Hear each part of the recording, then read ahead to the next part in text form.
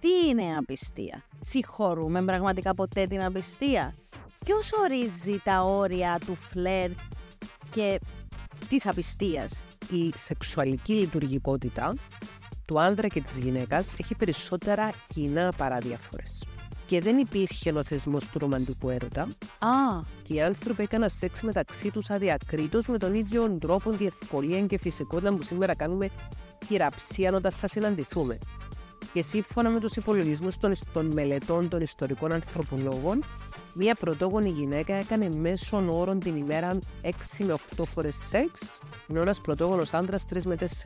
Γιατί έγινε, μήπως εγώ δεν είμαι αρκετή? Θεωρείς ότι για να πιστήσει κάτι? Γιατί να μην είμαι εγώ αρκετή κόρη, είμαι ο άλλος άπιστος.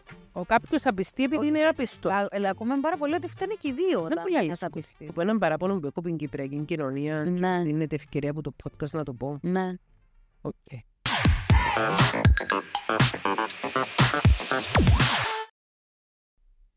Καλώς ορίσατε στους Talkers.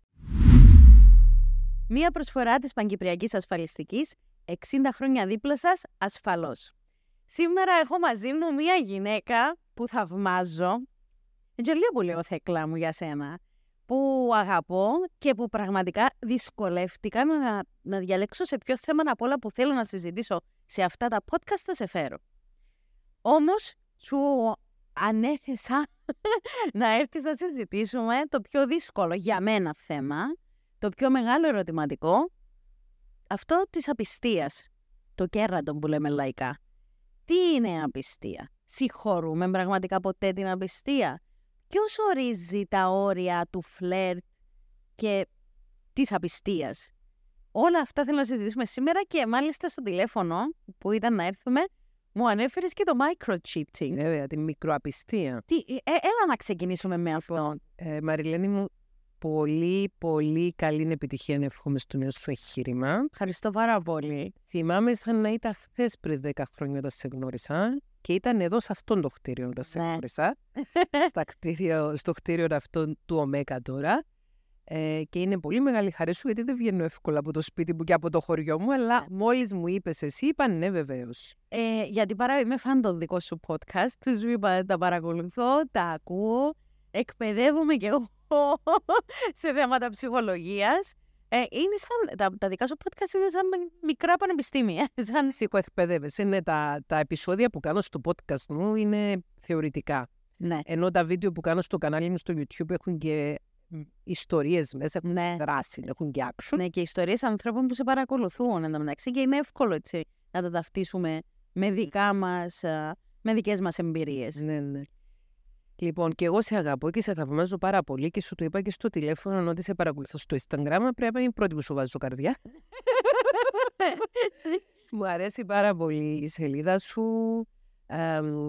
η θετική εικόνα του σώματος που βγάζεις προς τα έξω, αυτή η αισιοδοξία και είναι πολύ χρήσιμο. Είναι πολύ χρήσιμες γυναίκες σαν εσένα, σαν την Ashley Graham. Ναι. Για παράδειγμα, γυναίκες οι οποίες καταφέρνουν να γίνουν ακομπλεξάριστες, γιατί δεν νομίζω ότι καμιά από εμάς είναι ακομπλεξάριστη από μόνη της. Όχι, και είναι και συνεχής προσπάθεια. Το να νιώθεις αρκετή, δηλαδή, σε αρχή δεν το καταλαβαίνω αυτό που λέμε, νιώθω αρκετή σαν γυναίκα και δεν νιώθω λιγότερη, ας πούμε, επειδή είμαι παχουλή. Γιατί να είμαι λιγότερη? Επειδή κάποιοι έτσι αποφάσισαν κάποτε. Οπότε είναι και αυτό μια συνεχές προσπάθεια. Ναι. Να σου πω κάτι. Όταν ήμουν νεαρή, όταν ήμουν γύρω στα 25, είχα μελετήσει πολύ την άποψη του φεμινισμού για το θέμα του πάχους και την βιομηχανία της δίαιτας και του αδυνατίσματος, η οποία κάνει 3 εκατομμύρια ζώων το χρόνο παγκοσμίως. Και οι φεμινίστριες του τρίτου κύματος έχουν την εξής άποψη, ότι όλη αυτή η ιστορία με το πρότυπο της αδύνατης γυναίκας ως ωραίας γυναίκας έχει ξεκινήσει μετά την άνοδο του φεμινισμού. Αν πάει κάποιος πίσω να παρακολουθήσει τις ταινίες του Charlie Chaplin για παράδειγμα και να έρχεται προς τα εδώ, θα βλέπει ότι οι γυναικείες φιγούρες όσο περνούν τα χρόνια, όσο περνούν δεκαετίες στις ταινίες του Hollywood, σμικρύνονται. Μάλιστα. Γίνονται πιο αδύνατες. Ναι. Και η pop κουλτούρα η οποία από κουλτούρα επηρεάζεται πάρα πολύ από την πολιτική και από τις πολιτικές μιας πατριαρχικής κοινωνίας, θεωρούν οι φεμινίστρες του τρίτου κύματος ότι έχει προκαλέσει αυτόν το πρόβλημα στις νέες δυναμικές γυναίκες να νιώθουν ανασφάλεια για το πάχος, ανασφάλεια για το σώμα τους. Γιατί οι γυναίκες παλιότερα δεν είχαν πρόσβαση στην εργασία, δεν είχαν πρόσβαση στα χρήματα, δεν είχαν πρόσβαση στην εξουσία. Όταν όμως άρχισαν να παίρνουν αρχηγικές θέσεις και να αναπτύσσονται στη βιομηχανία. Για να έχουν λεφτά να ξοδέψουμε. Αυτό που μου λες τώρα είναι πολύ ωραίο, γιατί δεν αφορά και μόνο τα παραπανίσια κιλά όλη αυτή η βιομηχανία. Αφορά και πράγματα πολύ φυσιολογικά για μια γυναίκα, όπως η κιθαρίτιδα, οι ραγάδες, οι ρητίδες, που είναι πράγματα νομίζω αναπόφευκτα να συμβούν με την παροδόν των χρόνων. Η φεμινιστική οπτική λέει ότι η κοινωνία έχει βάλει όλα αυτά τα πρότυπα για να δημιουργήσει δυσκολία στις γυναίκες και να μην χαρούν την επιτυχία τους ότι μπόρεσαν να ζήσουν ανεξάρτητες, ότι μπόρεσαν να έχουν θέση. Άλλο μεγάλο κεφάλαιο. Οι έμφυλες διακρίσεις. Δεν σημαίνει απαραίτητος πώς υιοθετώ αυτή την άποψη, γιατί στη σημερινή εποχή έχουμε και πολλούς άνδρες οι οποίοι ταλαιπωρούνται Φυσικά. εικόνα. Φυσικά. Και υπάρχουν και άνδρες οι οποίοι μπορεί να πάθουν διατροφικές διαταραχές όπως η νευρογενής ανορεξία, η νευρογενής βουλημία. Αλλά είναι μια οπτική, η οποία είναι έτσι χρήσιμο να την έχουμε στο μυαλό. Την οποία είναι χρήσιμο να την έχουμε στο μυαλό μας, γιατί μπορούμε να καταλάβουμε καλύτερα τον εαυτό μας. Και αν έχω μέσα στο μυαλό μου ότι η κοινωνία, επειδή με βλέπει δυνατή, μου λέει θα σε αποδυναμώσω με το να σε κάνω να νιώθεις άσχημα για την περιφέρεια σου πόσους πόντους είναι και για τη μέση σου πόσους πόντους είναι και για το στήθος σου πόσους πόντους είσαι, εγώ μπορώ να πω δεν μας βρε, θα είμαι δυνατή. Και επίσης γιορτάζουμε όλα τα σώματα, γιατί έτσι όπως είναι η κοινωνία μας σήμερα γεμάτη bullying, ο καθένας ό,τι σωματότυπο και να έχει, κάτι θα βρουν. Φυσικά. Οι καλοθελητές να το πούν και ο ίδιος για τον εαυτό του, που νομίζω αυτό είναι το χειρότερο. Γιατί όταν σου τα λένε οι άλλοι, μπορεί να γίνει αυτό που λες, να παίρνουμε δύναμη μέσα από τα αρνητικά σχόλια και να δυναμώνουμε, αντί να νιώθουμε λιγότεροι. Αλλά όταν εσύ ο ίδιος το προκαλείς τον εαυτό σου, τότε χρειάζεται βοήθεια του ειδικού. Σε εκείνη την περίπτωση μιλάμε για τον εσωτερικό κριτή. Είναι εσωτερικευμένες όλες οι οδηγίες, οι κοινωνικές, οι οικογενειακές, μπαίνουν μέσα στον εγκέφαλο μας σε ένα άλλο λογισμικό και παίζουν από μόνες τους. Συνέχεια παλεύω με αυτό. Πρέπει να σου το εξομολογηθώ. Ότι έμπαινω στο mute σχεδόν ποτέ. Όλη την ώρα. Έχω κάνει ένα βίντεο πρόσφατα στο κανάλι μου με τίτλο «Εσωτερική μου κριτή σώπα». Αχ, θα το δω. Για να δω βίντεο πώς μπορείς να βάλεις σε σίγαση τον εσωτερικό σου κριτή. Αυτό είναι για μένα. Το χρειάζομαι. Σου λέω, είμαι αυτό το παράδειγμα που μόλις είπες. Για τις έμφυλες διακρίσεις, έτσι που προανέφερες πριν, θεωρείς ότι και στην περίπτωση της απιστίας, τουλάχιστον η εικόνα που έχω εγώ από σχόλια, είναι ότι οι άνδρες είναι και λίγο στη φύση τους να απιστούν, δεν είναι μονογαμικά όντα, ενώ οι γυναίκες εκφύσεως είμαστε πιο πιστές. Εσύ σαν ειδικός θεωρείς ότι κάτι τέτοιο ισχύει? Όχι, σε καμία περίπτωση. Ίσα-ίσα φέτος στο podcast μου ξεκίνησα μια σειρά ψυχοσυναισθηματικής σεξουαλικής διαπαιδαγώγησης. Ακόμη είμαστε στο 4ο επεισόδιο, αυτή την εβδομάδα θα βγει το 5ο. Όπου ένα από τα βασικά σημεία που αναλύω και εξηγώ στο podcast είναι ότι η σεξουαλική λειτουργικότητα του άνδρα και της γυναίκας έχει περισσότερα κοινά παρά διαφορές. Και αν πάμε στην πρωτόγονη φύση μας, γιατί ζούμε στη σύγχρονη εποχή, αλλά κουβαλάμε έναν πρωτόγονο DNA. Ναι. Αν πάμε στην πρωτόγονη φύση μας, θα ανακαλύψουμε και θα δούμε ότι οι πρωτόγονες κοινωνίες ήταν μητριαρχικές και κοινοτικές κοινωνίες, δηλαδή ζούσαν σε μικρές κοινότητες οι άνθρωποι. Το μεγαλύτερο μέρος της ημέρας περνούσαν οι γυναίκες μαζί με τις γυναίκες και οι άντρες μαζί με τους άντρες και δεν υπήρχε ο θεσμός του ρομαντικού έρωτα. Και οι άνθρωποι έκαναν σεξ μεταξύ τους αδιακρίτως με τον ίδιο τρόπο και ευκολία και φυσικότητα που σήμερα κάνουμε χειραψία όταν θα συναντηθούμε. Και σύμφωνα με τους υπολογισμούς των μελετών των ιστορικών ανθρωπολόγων, μία πρωτόγονη γυναίκα έκανε μέσον όρον την ημέρα 6 με 8 φορές σεξ, ενώ ένας πρωτόγονος άντρας 3 με 4. Οπότε από τη φύση Είναι αλήθεια αυτό, ότι η γυναίκα έχει περισσότερη αντοχή για σεξουαλική επαφή από ότι ο άντρας. Και ακόμα και σε μια σεξουαλική επαφή μεταξύ ενός ζευγαριού, είναι πολύ πιο πιθανόν η γυναίκα να έχει περισσότερες φορές οργασμό από ότι ο άντρας, εάν η λειτουργικότητα του ζευγαριού είναι φυσική. Οπότε από τη φύση δεν είναι η γυναίκα που είναι πιο μονογαμική. Μάλιστα. Μάλλον κανείς δεν είναι μονογαμικός από τη φύση. Είμαστε πολυγαμικοί από τη φύση. Και η μονογαμικότητα είναι μια επιλογή στην οποία έχουμε καταλήξει λόγω της κουλτούρας, του πολιτισμού, της παράδοσης. Εγώ είμαι υπέρ της μονογαμικότητας, Μαριλένη, να μην παρεξηγηθώ. Δηλαδή, θεωρώ ότι η ανώτερη μορφή σχέσης είναι η μονογαμική. Αυτό νομίζω. Για μένα προσωπικά λέω. Ναι, για μένα προσωπικά. Έχω τις απόψεις που έχω, οι οποίες είναι απόψεις της επιστήμης, ότι οι άνθρωποι είμαστε πολυγαμικά όντα. Εγώ η ίδια επιλέγω τη μονογαμία. Επιλέγω τη μονογαμικότητα για μένα προσωπικά ως την ύψιστη επιλογή, θεωρώντας ότι μπορούμε την πολυγαμική μας φύση να την καλλιεργήσουμε με τέτοιον τρόπο, ώστε να εξελιχθεί σε μονογαμική. Όμως είναι αστική μύθη, κοινωνικά στερεότυπα, προκαταλήψεις ότι είναι πιο εύκολο για έναν άντρα να πιστήσει από ότι για μια γυναίκα. Πρώτος μύθος καταρρίπτεται. Εν τω μεταξύ, είπες τόσα πολλά που δεν ξέρω από πού να αρχίσω. Θα αρχίσω όμως από το τελευταίο που είπες. Θες να κάνουμε χειραψία? Και εγώ επιλέγω τη μονογαμία, θεωρώντας όμως τον εαυτό μου, θεωρώντας αυτό ως αδυναμία παρά ως δύναμη. Εσύ το περιέγραψες ως δύναμη. Βεβαίως είναι δύναμη. Είναι εύκολος δρόμος η πολυγαμία. Εύκολος δρόμος. Ο εύκολος δρόμος, βέβαια, όταν είναι με τη σύμφωνη γνώμη του συντρόφου σου, έτσι. Όχι, ο εύκολος δρόμος είναι να μην έχεις σύντροφο, να μην επιλέξεις το μοντέλο του ρομαντικού έρωτα, να μην επιλέξεις το να μπεις μέσα σε μια σχέση, γιατί μια σχέση θέλει πολύ χρόνο, ενέργεια, προσπάθεια. Κάποιοι όμως το συνδυάζουν, τη σχέση με την πολυγαμία. Τώρα υπάρχουν κάποια καινούργια μοντέλα, τα οποία ακόμη δεν έχουν ερευνηθεί επαρκώς. Και δεν ξέρουμε αν μπορούν να διατηρηθούν και να λειτουργήσουν όπως έχει διατηρηθεί και έχει λειτουργήσει ο θεσμός του ρομαντικού έρωτα, της μονογαμικότητας και του γάμου. Εγώ λέω διαβόλες.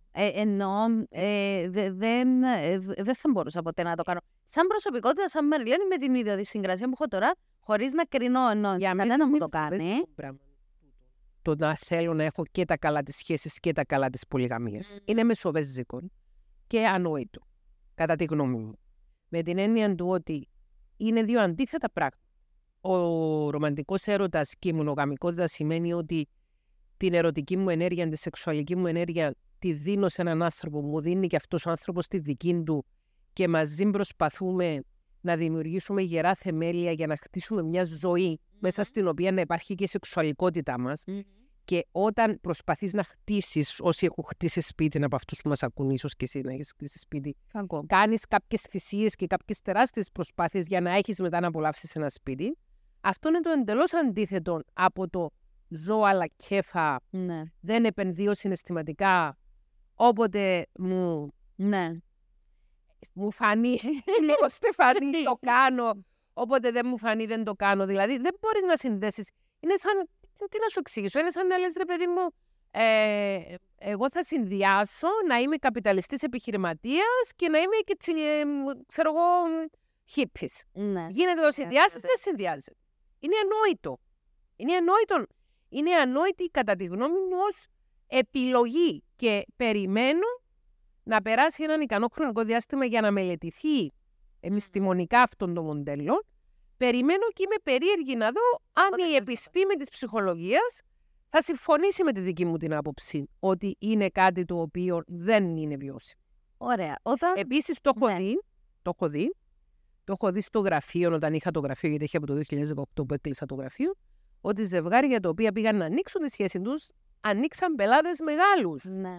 Γιατί είτε ο ένας, είτε ο άλλος, είτε και οι δύο ερωτεύτηκαν με άλλα πρόσωπα και δημιούργησαν μονογαμικές σχέσεις με άλλα πρόσωπα και τα έκαναν όλα τα ούλα τσάπιλες. Ναι. Σου λέω, εγώ σαν προσωπικότητα, σαν ιδιοσυγκρασία, δεν θα μπορούσα να το κάνω. Όμως, για μένα η μονογαμία είναι μονόδρομος. Και γι' αυτό δεν ξέρω κιόλας αν θα μπορούσα να συγχωρήσω. Αυτό που σου λέω ότι επικρατεί πολύ ότι ήμουν με τους φίλους μου, εμέθησα μια νύχτα, πήγα με κάποιαν άλλη, ας πούμε. Πάνω στα θεμέλια που είπες, ότι χτίζω μαζί μια ζωή, έχω επενδύσει χρόνια και θέλω να συγχωρέσω αυτό το πράγμα, δεν ξέρω αν θα μπορούσα πραγματικά. Νομίζω ότι δεν συγχωρείται εύκολα. Η μόνη περίπτωση να το συγχωρέσει κάποιος είναι όταν υπάρχει αληθινή μεταμέλεια, αληθινή μετάνοια από την πλευρά του ανθρώπου που έχει κάνει το λάθος. Και αυτός ο άνθρωπος πάει να κάνει ψυχοθεραπεία ο ίδιος και πάει και μαζί του ζευγάρι να κάνει θεραπεία ζευγαρίου. Δεν το περνάμε, δεν το ξεπερνάμε κάτι τέτοιο μετά να το βάλουμε κάτω από το χαλί. Μπαίνουν πάρα πολλοί παραγόντες. Και άρα πρέπει να προσπαθήσουν και οι δύο πολύ για να φτάσει σε αυτό. Ναι, και αν κάποιος σκέφτεται ότι δεν πειράζει, ας κάνω μια κουτσουκέλα για μια βραδιά, θα την πληρώσεις πολύ ακριβά μετά. Και εσύ και εκεί, εγώ φαντάζομαι ότι θα γινόμουν παρανοϊκή. Δηλαδή δεν θα μπορούσε να γυρίσει ο άντρας μου ούτε από τη μια ούτε από την άλλη. Αν μάθαινα κάτι τέτοιο, θα νιώθα εγώ άσχημα με τον εαυτό μου. Θα ξεκινούσαν όλα αυτά που είπες, τα κόμπλεξ για το πώς νιώθουμε, γιατί έγινε, μήπως εγώ δεν είμαι αρκετή. Θεωρείς ότι για να πιστήσει κάτι. Γιατί να μην είμαι εγώ αρκετή κόρη, είμαι ο άλλος άπιστος. Ο κάποιος απιστεί επειδή είναι άπιστος. Αλλά ακούμε πάρα πολύ ότι φταίνε και οι δύο. Δεν πολύ αλήθεια. Όχι αλήθεια κόρη μου. Άμα εγώ το έχω και είμαι άπιστος, άμα το έχω και είμαι... Μ' αρέσει η λέξη γυναικάς, γιατί δεν υπάρχει αντίστοιχη για τις γυναίκες. Άμα εγώ το έχω ρε παιδί μου και μου αρέσει το gratification, η ευχαρίστηση που μου δίνει το να κάνω σεξ για μια βραδιά και το excitement του να έχω κάτι με έναν άλλον άνθρωπο για λίγο, τι σχέση έχει με το σύντροφο μου αυτό? Ότι κάτι δεν βρίσκεις σε μένα. Γιατί το ακούμε κι αυτό. Μαριλένη μου, κοίτα, όλες οι ερωτικές σχέσεις έχουν έναν ασύλ και έναν αδύρ. Όλοι οι άνθρωποι που ξεκινούν μια ερωτική σχέση με ανταπόκριση, των πρώτων καιρών της ερωτικής σχέσης θα υπάρχουν έντονα ερωτικά συναισθήματα και πολύ ψηλές ορμόνες, γιατί έτσι το έχει προνοήσει η φύση, τόσο ώστε να θέλουν αυτοί οι άνθρωποι να κάνουν ξανά σεξ και να είναι ξανά μαζί μέχρι να τεκνοποιηθούν. Ναι. Και οι πρώτοι 9 μήνες μιας γνωριμίας είναι ορμονικά πολύ καλά στερεωμένοι και οι ορμόνες πομπάρουν αυτήν την γνωριμία. Περνούμε καλά η αλήθεια. Ναι. Τον καιρό. Μετά από τους πρώτους 9 μήνες καταπέφτουν τα σεξουαλικά συναισθήματα και μετά χρειάζεται προσπάθεια για να τα αναγεννάς, να τα ξαναξυπνάς κάθε φορά που το ζευγάρι έχει ερωτική και σεξουαλική επαφή. Οπότε όποιος και να είσαι, όσο σεξι και να είσαι, πάβεις να αποτελείς novelty. Μάλιστα. Novelty σημαίνει καινοτομία. Δεν είσαι κάτι καινούριο για τον σύντροφο. Οπότε είναι κάτι καινούριο που εξητάρει τους ανθρώπους και για αυτόν τον λόγο πάνε να κάνουν one night stands ή να κάνουν εξωσυζυγικές σχέσεις και όχι γιατί η γυναίκα τους δεν είναι αρκετά σεξ. Να σου υπενθυμίσω πόσες γυναίκες που είναι σύμβολα του σεξ έχουν γίνει και σύμβολα της απιστίας, ότι έχουν δεχθεί απιστία. Σωστά. Γι' αυτό δεν εξαρτάται πάντα από εμάς. Ποτέ δεν εξαρτάται από εμάς. Όταν απατά κάποιος, είναι εκείνος που απατά που φταίει. Και πιάσαμε. Ωραία. Και κρατήσαμε εμείς το... Μπορώ να μιλώ ανοιχτά. Ναι, βέβαια. Και πιάσαμε το πουλί του και βάλαμε το να το βάλουμε κάπου αλλού. Μόνος του που το πιάσε. Ή της εβγάλαμε τα ρούχα της εμείς. Μόνος που τα έβγαλε. Όμως όταν κάποιος εκπέμπει σήματα κινδύνου, έτσι, στη σύντροφο του, που μπορεί να έχει χάσει. Και είναι τα σήματα κινδύνου. Ξέρω εγώ, λέει της ότι έχω ανάγκες σεξουαλικές, γιατί εγκάιλας. Και αυτή που δεν έχει όρεξη, έχει πάψει. Κοίταξε, τότε αν υπάρχει δυσαρμονία στο πόσο συχνά θέλει να κάνει σεξ ένα ζευγάρι, ο ένας έχει ψηλή λίπητο και άλλος έχει χαμηλή λίπητο, η οποία υπήρχε παρούσα από την αρχή της γνωριμίας, ήταν από πάντα έτσι, αλλά το παρέβλεψαν προκειμένου να είναι μαζί, τότε χρειάζονται βοήθεια και καθοδήγηση από έναν ειδικό. Σεξολόγο σε αυτή την περίπτωση ή ψυχολόγο? Ψυχολόγος να είναι εξειδικευμένος σε ζητήματα σεξολογίας. Η σεξολογία είναι ένα διεπιστημονικό πεδίο.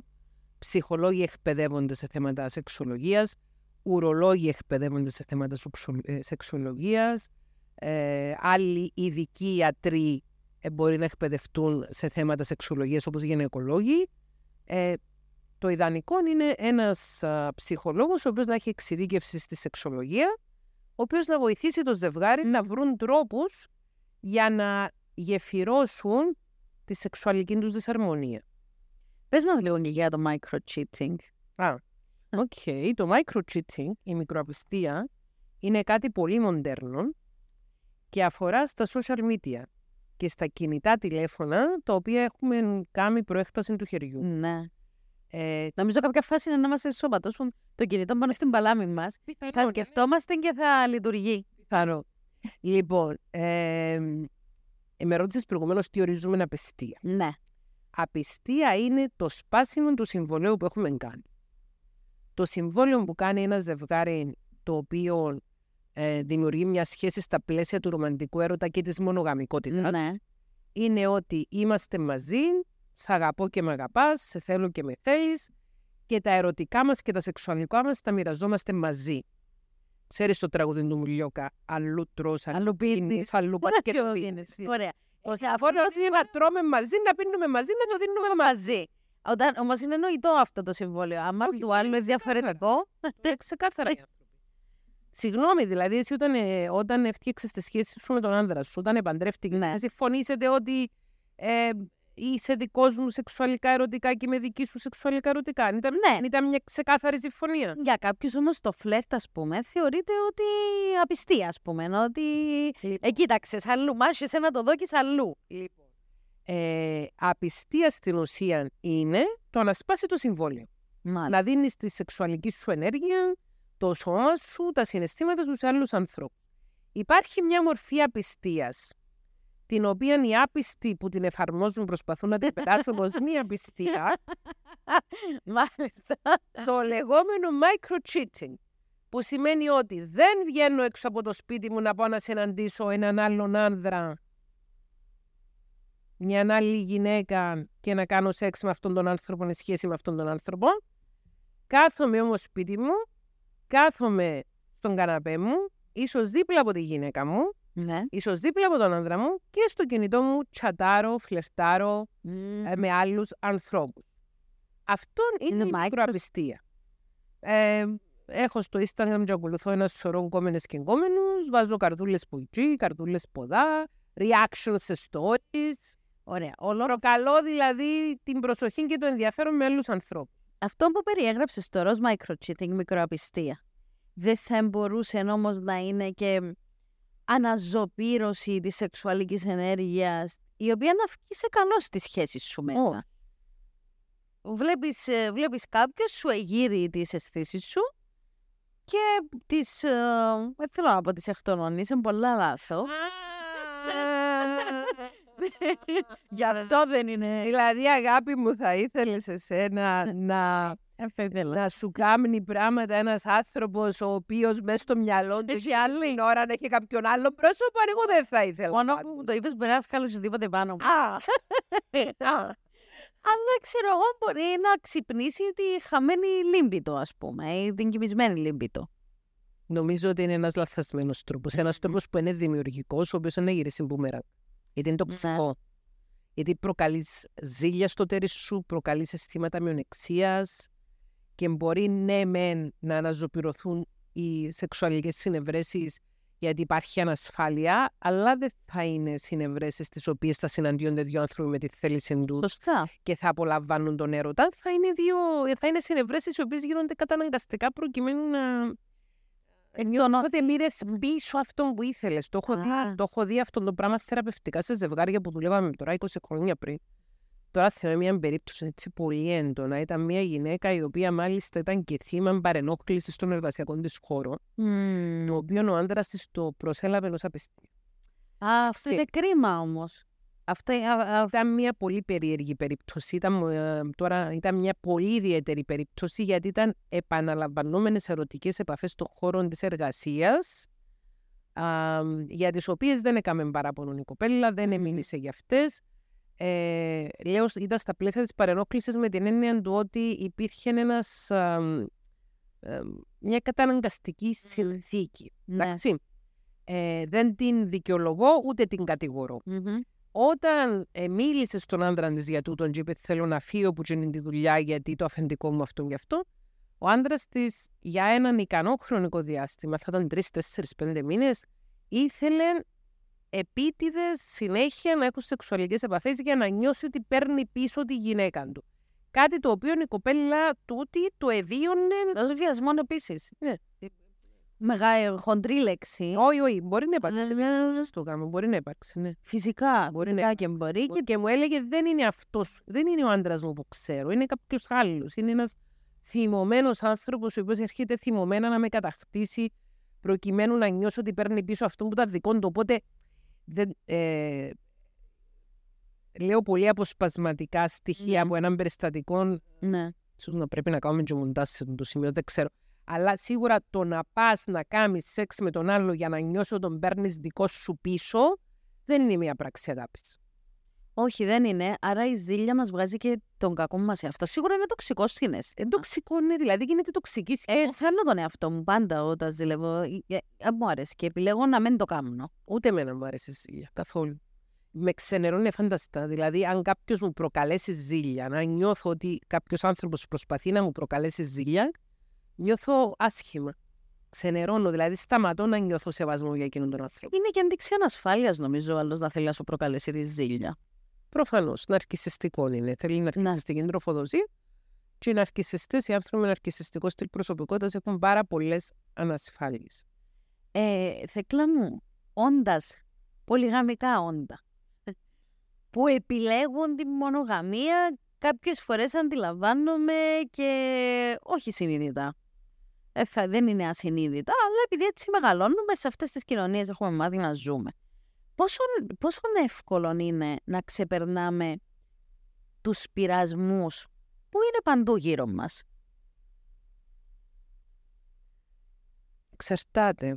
Εξαρτάται τι άνθρωπος είσαι, τι έχεις βιώσει στη ζωή σου, μέσα από ποιο δρόμο έφτασες στην επιλογή της μονογαμίας.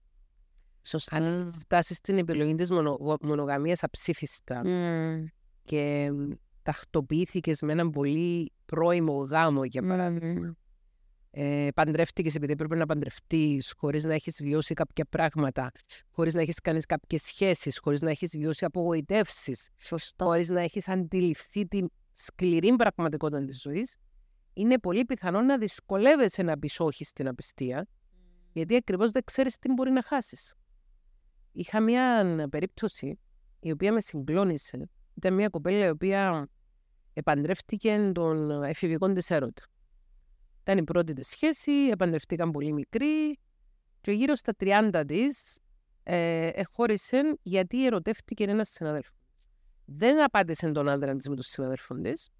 Πήγαινε και του είπε ευθαρσώς ότι έχω συναισθήματα για κάποιον άλλον και δεν είναι σωστό να είμαστε μαζί. Εχωρίσαν. Ο άντρας της μετά, ο πρώτος της ο άντρας, ο πρώην άντρας της μετά από κάποια χρόνια εγνώρισε μια άλλη κοπέλα, ξαναπαντρεύτηκε, έκαμε και άλλο μωρό και άλλα μωρά κλπ. Και εκείνη μου είπε στην ηλικία των 45 ετών ότι ένιωθε πολύ μετανιωμένη για την επιλογή που έκανε στα 30 της να πετάξει μια πολύ όμορφη σχέση, γιατί και η σχέση που είχε, έκαμε σχέση μετά με τον συνάδελφο της, και εκείνη η σχέση αλλά και οι επόμενες ήταν πολύ χειρότερες σχέσεις από τη σχέση με τον άντρα της και την βοήθησαν να καταλάβει αρνητικές εμπειρίες που είχε με τους άλλους άνδρες, ότι ήταν ένα διαμάντινο άντρας της, αλλά μου λέει πλέον ήταν αργά, ξαναπαντρεύτηκε, έκαμε οικογένεια, δεν ήθελα να πάω πίσω. Και το συζητούσαμε τον κουβέντα του 2008 για να καταλάβεις, πολλά παλιά κουβέντα. Ναι. Και το 8 εγώ ήμουν 33 χρονών και ας πούμε έτσι, wow, ήταν ένα revelation για μένα, ήταν μια αποκάλυψη να ακούω από μια μεγαλύτερη γυναίκα από εμένα, 15 χρόνια μετά που εχώρισε από την πρώτη της σχέση που πήγαινε σε γάμον, ότι εκ των υστέρων συνειδητοποίησε, δεν ήταν ότι ήταν ακόμα ερωτευμένη με τον πρώην άντρα της και ήθελε τον πίσω. Μιλώντας εντελώς ρεαλιστικά, ότι δεν πάλεψε για εκείνον τον γάμο. Όχι. Ότι οτιδήποτε άλλον εβίωσε μετά ήταν χειρότερο από τον γάμο της.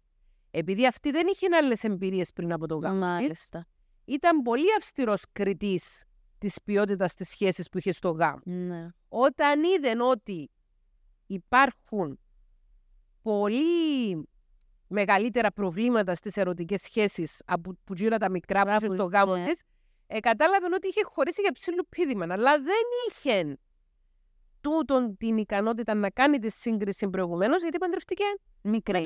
μικρή και δεν είχε άλλες εμπειρίες. Ήταν ο μοναδικός της σύντροφος. Όμως όπως και να έχει, όταν δεν είσαι ευτυχισμένος, έστω αν είναι μικρά ή ανόητα πράγματα που δεν σε κάνουν να νιώθεις γεμάτος σε μια σχέση, είναι καλύτερο να δεύει. Εγώ λέω, βέβαια, και εγώ μια εμπειρία να έχω, εννοώ, με έναν άντρα ζω. Δεν είχες κάποιες σχέσεις προηγουμένως? Είχα προηγούμενες σχέσεις φυσικά, αλλά Δεν ήταν ο πρώτος άντρας που βγήκες ραντεβού, δεν ήταν ο πρώτος που είδες πώς είναι μετά από 3 μήνες, 6 μήνες, 9 μήνες. Είχες μια. Πόσο χρόνο όταν παντρευτήκες, Μαριλένη? 26. Όταν έκανα το παιδί και συζούσαμε 26. Εντάξει, είναι είχες 2-3 σχέσεις πριν να το γνωρίσεις. Είχα μια.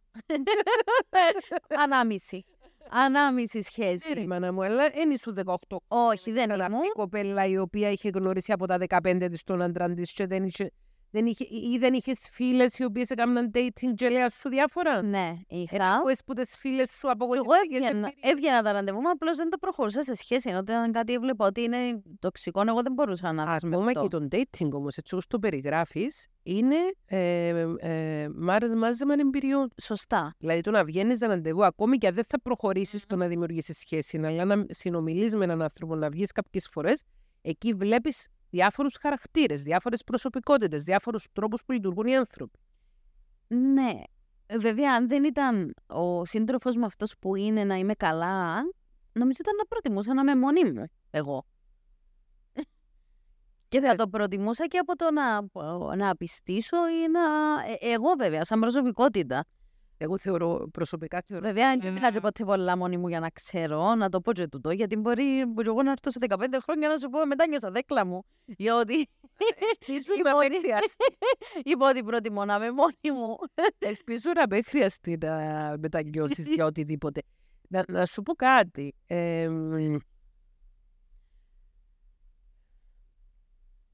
Ξέρω ζευγάρια. Φυσικά όχι από το γραφείο, γιατί τέτοια ζευγάρια δεν χρειάζονται να πας στο γραφείο. Ξέρω ζευγάρια τα οποία ήταν αρκετά τυχερά ώστε με τον πρώτον άνθρωπο που θα δημιουργούσαν μια σοβαρή σχέση να πάει καλά του τη σχέση και να γίνει ένας γάμος που να κρατήσει για δεκαετίες και να είναι ευχαριστημένο. Θεωρώ ότι ένας έξυπνος άνθρωπος βλέπει γύρω του, βλέπει πώς λειτουργούν οι άλλοι άνθρωποι, παρατηρεί τις άλλες σχέσεις. Ξέρεις, δεν είναι ανάγκη να τα δοκιμάσουμε νουλά. Και όχι μόνο τις δικές μας. Εγώ ως παιδί χωρισμένο γονιών, ας πούμε, που η δική μου χώρισα στα 11 μου και περίμεναν όλοι, ας πούμε, ότι εμένα θα με έπαιρνε πίσω αυτό. Εγώ όταν χώρισαν οι γονείς μου, είπα, καλά θα κάνετε, γιατί όλη μέρα τσακώνεστε πραγματικά. Δεν είσαστε συμβατοί ο ένας με τον άλλον. Άρα είναι η σωστή απόφαση ο χωρισμός στη δική σας περίπτωση. Αυτόν από μόνον του αρκούσε για να είμαι επιλεκτική με τους συντρόφους μου, πόσο μάλλον με τον άνθρωπο που θα έκανε οικογένεια και παιδιά μαζί του. Άρα η ζωή σου έφερε σε ένα σημείο που να ανακαλύψεις πράγματα και άλλοι άνθρωποι πρέπει να τα βιώσουν ήδη για να τα ανακαλύψουν, ή να ανακαλύψεις τα μέσω της παρατήρησης της ζωής του γονιού. Ναι, κυρίως νομίζω ήταν μέσα από αυτό. Κοιτάξτε, όμως και οι γονείς σου σημαίνει ότι ήταν αρκετά ανοιχτοί άνθρωποι ώστε να γνωρίζεις πράγματα και να μπορείς να τους το πεις. Ναι, νομίζω ήταν. Είναι προστατεύαν τα μωρά από την πραγματικότητα. Μπορούσες να γνωρίζεις την πραγματικότητα, να κάνεις μια πιο ενημερωμένη απόφαση εσύ ίδια μέσα σου. Δηλαδή, όταν χωρίζει ένα ζευγάρι και τα παιδιά σε μεγάλη ηλικία, και τα παιδιά περνούν.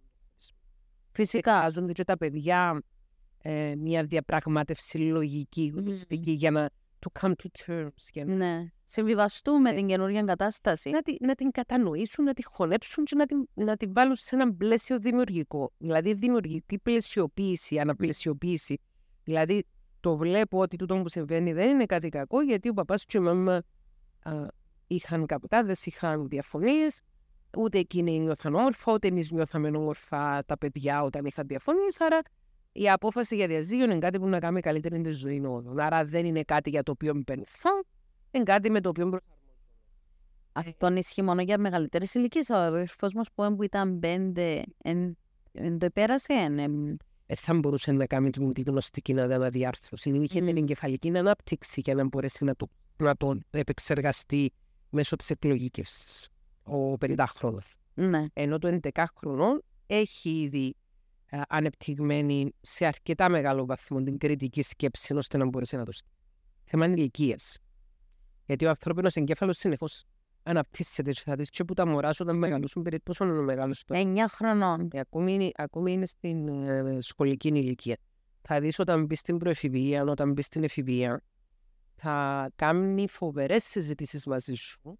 Θεωρείς, ας πούμε, ότι από τους γονείς μας,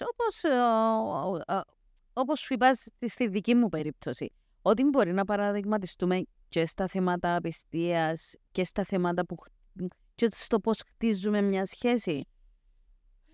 Λοιπόν, θέλω να σε αναλύσω. Ναι, όχι εμένα. Να σου πω, για να υπάρχει έναν παιδί να γονεοποιηθεί, να γίνει γονεοποιημένο παιδί. Μάλιστα. Δηλαδή να αναλάβει ευθύνες που είναι του γονιού. Δηλαδή αντί να έχει ο γονιός έγνοια για το παιδί, να έχει το παιδί έγνοια για το. Τούτη η γονεοποίηση. Δεν τσοκουέται μου καλό. Είναι καλό, ναι. It's not healthy, γιατί στερείσαι την παιδική σου ηλικία. Και μην είσαι αποθυμένα μετά. Λέω ότι σου γονεοποιημένη. Όχι, ναι, γενικά. Και να μην μπερδεύουμε το έναν ευφυές παιδί όπως το γιο σου που αντιλαμβάνεται από μόνο του πράγματα με έναν παιδί το οποίο πάει η μάνα και λέει από μόνη της τα προβλήματά της, έλα γε μου σώσε με. Ναι. Δηλαδή η γονεοποίηση γίνεται στην περίπτωση που οι γονείς αδυνατούν να είναι στο ρόλο τους, αδυνατούν να προστατεύσουν το παιδί από τις δικές τους αδυναμίες και φταίνε. Ενώ έναν ευφυές παιδί μπορεί να έχει μια αντίληψη μέσα στην οικογένεια την οποία να την καταλαβαίνει γιατί κόφει το μυαλό του, όχι γιατί του τα λαλούν. Ή γιατί του δίνουν ευθύνες που δεν είναι δικές του. Παρατηρείτε ότι τα παιδιά τα οποία μεγαλώνουν σε μονογονεϊκές οικογένειες, παρατηρείτε έτσι μία ανισομερής κατανομή των βαρών. Δηλαδή χωρίζει ένα ζευγάρι και μπορεί ο ένας από τους δύο, συνήθως η μάνα, να αναλάβει περισσότερο τις ευθύνες, τις οικονομικές ευθύνες. Μπορεί ο πατέρας να μην δίνει διατροφή, μπορεί να βγει εντελώς έξω από το πλαίσιο και να δημιουργήσει μια άλλη οικογένεια ή οτιδήποτε. Και η φροντίδα δεν είναι μόνο τα οικονομικά, ενώ η φροντίδα γενικότερα της οικογένειας. Μπορεί τα παιδιά τα οποία μεγάλωσαν έτσι έχοντας έναν αρνητικό παράδειγμα πατέρα, έναν αρνητικό παράδειγμα μητέρας, να κάνουν μια υπεραναπλήρωση και να γίνουν ιδιαίτερα family-oriented ήδη. Δηλαδή, εγώ να γίνω το αντίθετο από τούτο που έκανε ο παπάς ή η μάμα που μου άρεσκε και την αγάπη που μου έδωσαν ή μου έδωσαν ο ένας γονιός θα τη δώσω στα παιδιά. Υπάρχει όμως η περίπτωση του να ακολουθήσουν το παράδειγμα. Σε όλες τις περιπτώσεις, εν πάση περιπτώσει, μπορείς να πω τη λέξη περίπτωση, γιατί ο κάθε άνθρωπος είναι ξεχωριστικό. Βέβαια. Σε κάθε περίπτωση, ο καθένας από εμάς επιλέγει πώς θα ζήσει τη ζωή. Και ο καθένας από εμάς επιλέγει με ποιο τρόπο θα χρησιμοποιήσει είτε τα θετικά είτε τα αρνητικά παραδείγματα που έχει στη ζωή. Γιατί υπάρχουν άνθρωποι που πιάνουν χρυσάφι και το κάνουν κάρβουνο, υπάρχουν άνθρωποι που παίρνουν κάρβουνο και το κάνουν χρυσάφι. Πολύ σωστά. Και η επιλογή, αυτό που λες, νομίζω εφαρμόζεται σε όλα τα φάσματα της ζωής μας. Δηλαδή να θυμόμαστε, όπως έλεγες ας πούμε και πριν για τα πρότυπα ομορφιάς. Ας επιλέξουμε, ας μην αφήνουμε να μας φορούν, να προσπαθούμε εμείς να χωρέσουμε στα καλούπια που είναι ήδη δημιουργημένα. Γιατί σε πολλές περιπτώσεις, για παράδειγμα, εμένα οι παππούδες μου, οι γονείς της μητέρας μου, που όπως σου ανέφερα χώρισε με τον πατέρα μου, έχουν ένα ευτυχισμένο γάμο, έχουν και επέτειο σήμερα, το 66 παντρεύτηκαν. Είναι μαζί. Πόσα χρόνια? 53? 66 παραπάνω. 63 χρόνια. Όχι, 57 είσαι και εσύ μας δώσω στα μαθηματικά, όπως εμένα. Φοβερή στα μαθηματικά. Να κάνετε έτσι το κομπάνι, ναι.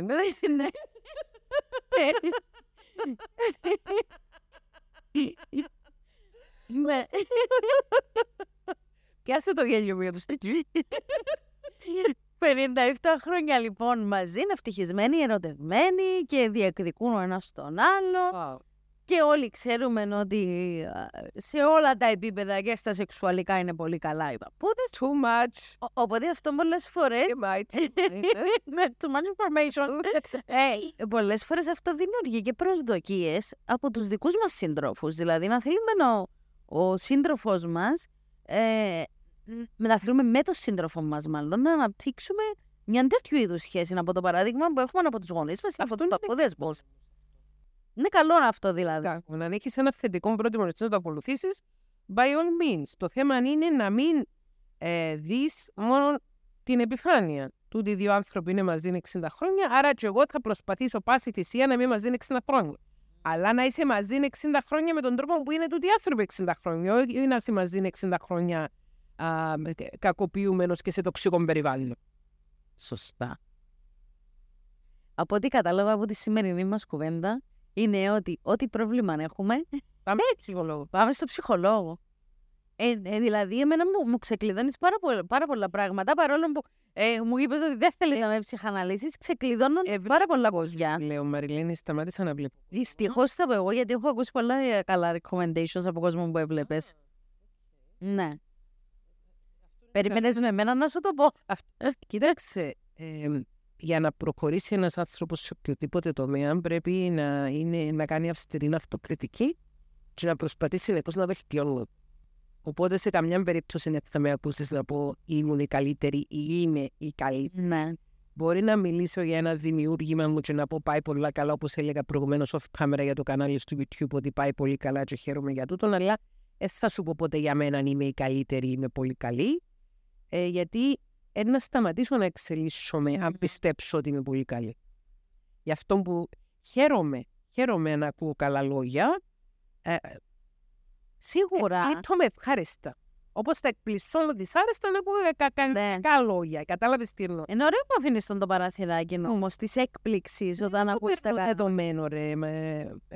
Αγαπημένη μου Μαριλένη, δεν το παίρνω δεδομένο, γιατί μεταξύ άλλων είμαι και άνθρωπος και αρκετές φορές μπορεί να είμαι παρορμητικός άνθρωπος και σε αρκετές φάσεις της ζωής μου, κάνοντας την αυτοκριτική μου μετά από μια μέρα στο γραφείο ή μετά από μια μέρα στην τηλεόραση, ανακάλυψα και εντόπισα σημεία στα οποία μπορούσα να βελτιωθώ και προσπαθούσα και προσπαθώ να βελτιώσω. Μα είναι πολύ ωραίο. Και καμιά φορά θεωρεί ο κόσμος ότι βελτιωνούμαστε για τους άλλους, ενώ ουσιαστικά για τον εαυτό μας.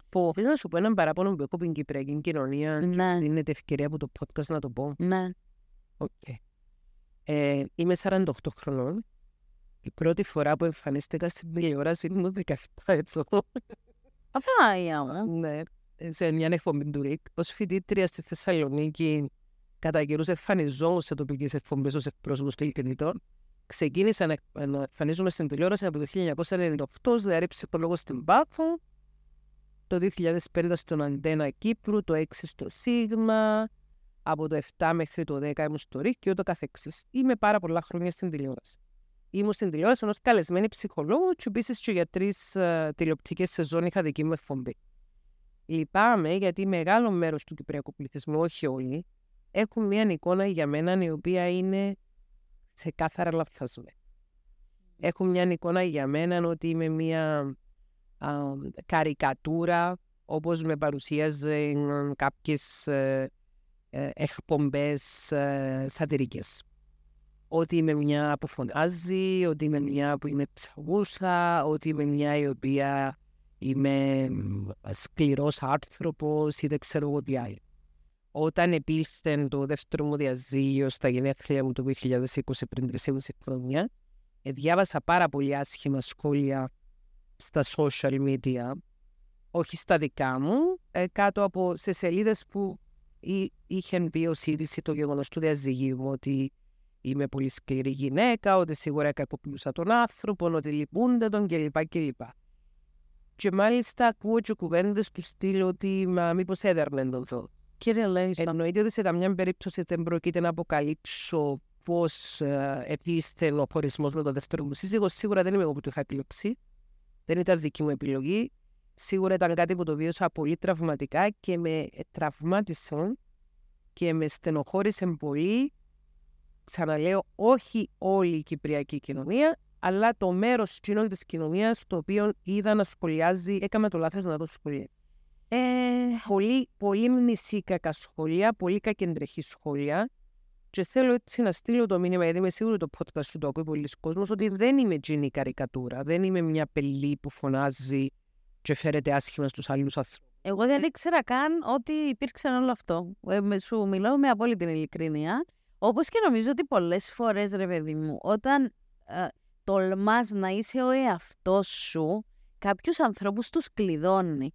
Δηλαδή, ακόμα και αυτοί που έγραφαν τα κακεντρεχή σχόλια, δεν θεωρώ ότι το πιστεύουν 100%. Ή... Θα σου πω κάτι, τούτον έκαμε με ένα στραφό περισσότερο προς τη δουλειά στην Ελλάδα και την στιγμή το κανάλι μου στο YouTube έχει πάνω από 35 εκατομμύρια προβολές. Άρα βγήκε σου σε καλό. Κάθε φορά μου κατεβαίνω στην Αθήνα, να πούμε το Φεβρουάριο, είχα πάει για την παρουσίαση του προηγούμενου βιβλίου. Ήταν μια παρουσίαση την οποία είχαμε προαναγγείλει 2 εβδομάδες πριν και είχε 1.000 ανθρώπους. Μάλιστα. Ένα αλουσία τους να μπουν μέσα. Όμως με πονάει η πατρίδα. Με πονάει η πατρίδα μου, όχι όλοι, ξαναλέω όχι όλοι, αλλά φέρω έτσι μια πολύ πικρή γεύση, γιατί έκανα και καθημερινά τηλεόραση το 2018 και το 2019 στο Σίγμα και θεωρώ ότι είμαι ένας άνθρωπος πολύ πιο εκλεπτυσμένος από όσον κάποιοι ίσως θεωρούν ότι είμαι, λέγοντας μόνο μέσα από το φακό σατυρικών εκπομπών και βλέποντας μόνο κάποια στιγμιότυπα που μπορεί να ανέβαζα τους τόνους και δεν έχουν ιδέα και δεν μπορούν να φανταστούν ότι μπορεί να είμαι ένας σκεπτόμενος άνθρωπος και ένας άνθρωπος με τον τρόπο που περιέγραψα προηγουμένως, ότι είμαι όχι τέλειος, ένας άνθρωπος που προσπαθώ συνεχώς να εξελίξω. Είναι ωραίο να φαντάζεσαι για αυτή την πλευρά. Δεν θέλω πλέον να είμαι στην Κυπριακή τηλεόραση, γιατί νιώθω ότι θα ήθελα να δημιουργήσω υλικό για έναν κοινό το οποίο έχει τούτη την γνώμη για μένα. Είναι ανθρωποφαγικό κοινό το κοινό. Είναι πολύ εύκολο να κρύφκεται πίσω από ένα πληκτρολόγιο και να γράφει διάφορα. Για όλους γράφουν. Είμαι σίγουρη ακόμα και από κάτω από τούτον το podcast. Όπως μου έτυχε με άλλο podcast που έκανα που με θεωρήσαν απόλυτη, που σε εκείνα τα θέματα που συζητούσαμε, ήταν για πρότυπο ομορφιάς, είμαι απόλυτη. Το δηλώνω. Γιατί θέλω γυναίκες οι οποίες δεν πάνε θάλασσα να πάνε στη θάλασσα. Οπότε ναι, είμαι απόλυτη σε κάποια θέματα. Και εγώ επιλεγώθηκα στην αρχή. Με χαρακτήρισαν απόλυτη. Είμαι. Δηλαδή το να πιστεύεις έντονα κάτι και να... Σχεδόν φανατικά. Πως είναι έρωτας. Στην αρχή είπα, γιατί με λέουν ισχυρογνώμονα, γιατί με λέουν απόλυτη. Είναι το πιο εύκολο πράγμα πίσω. Και όλα fake names εντωμεταξύ, ψεύτικα ονόματα. Ειδικά το διαδίκτυο δίνει τη δυνατότητα σε όλους να βγάλουν τη χολή τους, να βγάλουν το άχτιν τους. Μιλάμε μόνο για το διαδίκτυο, όμως έτυχε να ακούσω και από ανθρώπους live, ζωντανά, να μου λένε είσαι πάρα πολύ ευγενικός άνθρωπος τώρα που σε γνωρίζω. Είχα μια εικόνα για σένα πολύ διαφορετική. Ότι είσαι μια στρίγκλα, ότι είσαι μια beach. Ναι. Δηλαδή έτυχε να μου το πούν άνθρωποι με καλή πρόθεση διαζώσεις, γιατί ξέρεις, μπορεί να πας σε ένα σούπερ μάρκετ να ψωνίσεις και να συνομιλήσεις. Φυσικά. Μια επιχείρηση να σου wow, δεν ξέρω ότι είσαι έτσι καλός άνθρωπος. Εγώ νομίζω ότι είσαι μια πελή που φωνάζει. Ίσως ξαναλέω και λόγω του ότι έτσι σκιαγραφήθηκα από κάποιες εκπομπές. Δεν πειράζει όμως. Είναι ωραίο που το λέεις, έτσι και με κάθε ευκαιρία τούτο. Να πω ότι έκαμε μου τρομερή εντύπωση όταν ανακάλυψα ότι 10.000 συνδρομητές στο κανάλι μου στο YouTube είναι Κύπροι. Νόμιζα ότι ήταν 100% είτε Έλληνες που ζουν στην Ελλάδα, είτε Έλληνες που ζουν στο εξωτερικό. Όμως είδα ότι ένα 10.000, όχι 10%, 10.000 από τους συνδρομητές στο κανάλι μου έρχονται από την περιοχή της Κύπρου. Άρα έχει 10.000 ανθρώπους που ακούν καθημερινά τα βίντεο. Άρα είναι wow. Αρχίζω να το αλλάζω τούτο, αφού ακούσεις και εσύ. Ναι. Και είναι ωραίο να το αλλάζεις. Και νομίζω ότι και το συγκεκριμένο podcast το σημερινό θα βοηθήσει. Δεν είχα σκοπό να κάνω την έκκληση, δεν ξέρω πώς μου ήρθε. Κάτι που έβγαλες, Μαριλένη. Ναι, είδες ένα αμφίδρομο. Και είναι τούτο το πολύ ωραίο. Ξέρω ότι δεν φεύγεις εύκολα, δεν αφήνεις εύκολα το σπίτι σου. Όχι. Σε ευχαριστώ. Αφού κατά παρακάλεσα σε μεταυκού που ζούμε. Ναι. Δεν μπορώ να σου πω πόσο σε ευχαριστώ που με την παρουσία σου. Πέρασε η ώρα και κύλησε νερό. Εγώ θα σε καλά, θα σου δώσω ανοιχτή πρόσκληση. Όποτε θέλεις να ξαναρχίσεις στο σπίτι σου να περάσεις από εδώ, από τους stalkers να τα πούμε. Πότε ξεκινήσατε? Ξεκινήσαμε πριν 2 εβδομάδες. Wow. Πριν 2 εβδομάδες. Είσαι έτσι πρώτη μου καλεσμένη ουσιαστικά, γιατί στο πρώτο podcast είχα το γιο μου. Ξέρεις ότι κάνω καλά ποδαρικά. Το ξέρω. Καλά ποδαρικά. Σε ευχαριστώ, Θέκλα μου, και πάλι. Μαριλένη. Και εύχομαι να τα ξαναπούμε. Βεβαίως, ευχαριστώ. Σας ευχαριστούμε και εσάς που παρακολουθήσατε το podcast μας, Talker CY, προσφορά της Πανκυπριακής Ασφαλιστικής, 60 χρόνια δίπλα σας, ασφαλώς.